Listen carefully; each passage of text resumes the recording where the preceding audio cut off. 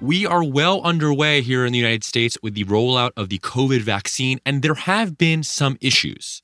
Across a lot of states, there's not really one place to go to sign up for a vaccine. You sort of have to hunt for it. And in the absence of a centralized platform, lots of local governments are turning to private tools to help make appointments. Joining me today is Mia Sato, a reporter at the MIT Technology Review. Hey, Mia. Hi. So you work on something called the Pandemic Technology Project. What is that? So we are a very small team at Tech Review, and we cover the intersection of COVID and technology, which it turns out is super broad and relevant in a lot of different ways. We've reported on things like vaccine rollout, contact tracing apps, vaccine passports, surveillance, all sorts of stuff. And a big focus of the project is around equity. Okay. And tell me about what you guys have been doing with Chicago. Sure. So I moved from Chicago to Brooklyn a week before lockdown started last year.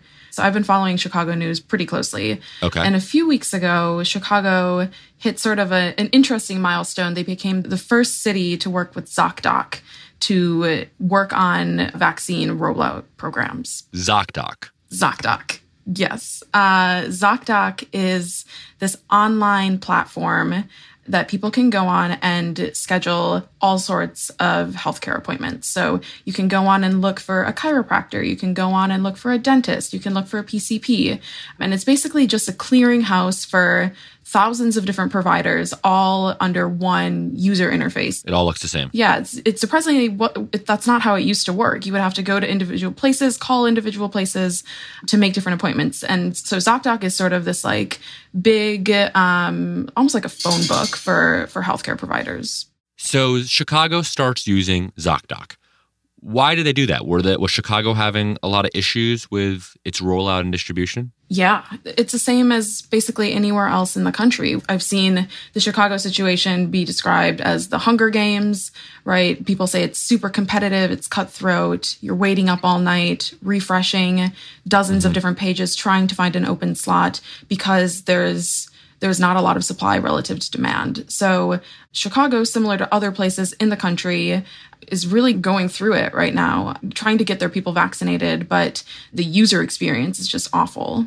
Yeah, and so ZocDoc has helped, right? I mean, or tell me about, is this a good example of a tech platform being used for good, or have there been any issues? So it's important to think about the ZocDoc partnership as an element of the COVID vaccine rollout. I don't think anyone, neither the city nor ZocDoc or the people trying to use ZocDoc to get an appointment, they shouldn't think of it as the solution to end the chaos, because it's just not that. It's trying to solve kind of a narrow problem, but one that has gotten a lot of media coverage recently, which is people saying this system that we have right now is just not working. It's not working for me to stay up all night trying to find an appointment for my 80-year-old parent. It's not working for me to try to rush onto this one site and crash it because me and 10,000 other people tried to scoop up the same 10 appointments. So the ZocDoc announcement, kind of had a lot of fanfare, but it's still not solving a key issue, which is that a lot of the people who need the vaccine most, this does not really change anything for them. I mean, it's an easier user interface, but you don't feel like it's this transformation in at least how Chicago is approaching the COVID rollout. Right. And it definitely is an improvement upon some of the systems that people were using or trying to use before. The typical way would be, refreshing individual hospitals' portals. Sure. Or calling, over and over the city centers or something. So the ZocDoc system, it basically what it does is it has a selection of city appointments and it asks private providers to list a portion of their appointments on ZocDoc. So it has, I think at last count, there were maybe less than 10 providers enlisted on the ZocDoc system. And so, a couple thousand appointments maybe a day. So if you were looking at those five providers and refreshing 5 windows every 2 seconds, then ZocDoc, it does solve that problem. You can just go to the ZocDoc page and look citywide at Chicago. Yeah, but if you were looking somewhere else, or if you aren't a member of these other, these private providers, or they're all too far for you. Like, this doesn't really solve anything until other providers then come on to the ZocDoc system. So what exactly for a city like Chicago would be the alternative? I mean, we're talking about a tech solution, right, which is a better user interface, for physicians and pharmacies that sign up for this. It seems like that could work. But like, what is the alternative if you're, the director of public health in Chicago and, you point out that ZocDoc is not a cure-all? What else are kind of cities looking into as ways to roll out the vaccination efforts? Yeah, I think both cities and healthcare providers and healthcare workers understand that some of these rollout efforts, it can't be online just based on who you're trying to reach. There are a few alternatives that cities are doing or could do.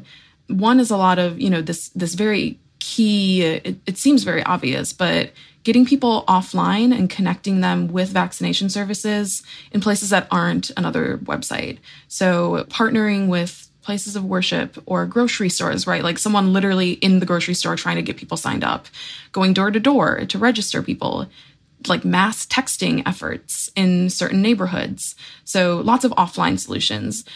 I spoke to a group of healthcare workers who have been advocating for this idea of a weighted lottery system. Basically, you would have a big push to register everyone who wants a vaccine into some sort of central database run by the city or the state. So getting people's names, their birth dates, you can contact them afterwards, and then what tier of vaccination they fall into. Then it's a simple lottery. The interesting thing with lotteries and where it becomes weighted is that if you are a city like Chicago who knows that it has serious health equity problems, that people of different races or incomes are getting different kind of care and different kind of access based on who they are, then over the lottery system, you can weight it so that people in certain zip codes or people in certain areas or neighborhoods then get basically first dibs. Chicago people will know what I'm talking about when I say dibs, but so like saying of the 10,000 appointments we have today, 5,000 of those we're only pulling from the people in this zip code. That's what the weighted lottery system actually is.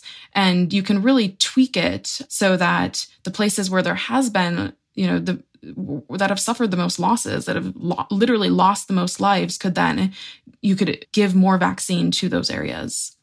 So Mia, Chicago is having some success with ZocDoc, but it's not the panacea for all the problems. What do you think other cities can learn about what ZocDoc has solved and what it hasn't when it comes to their own rollout programs? What to you is the broader takeaway?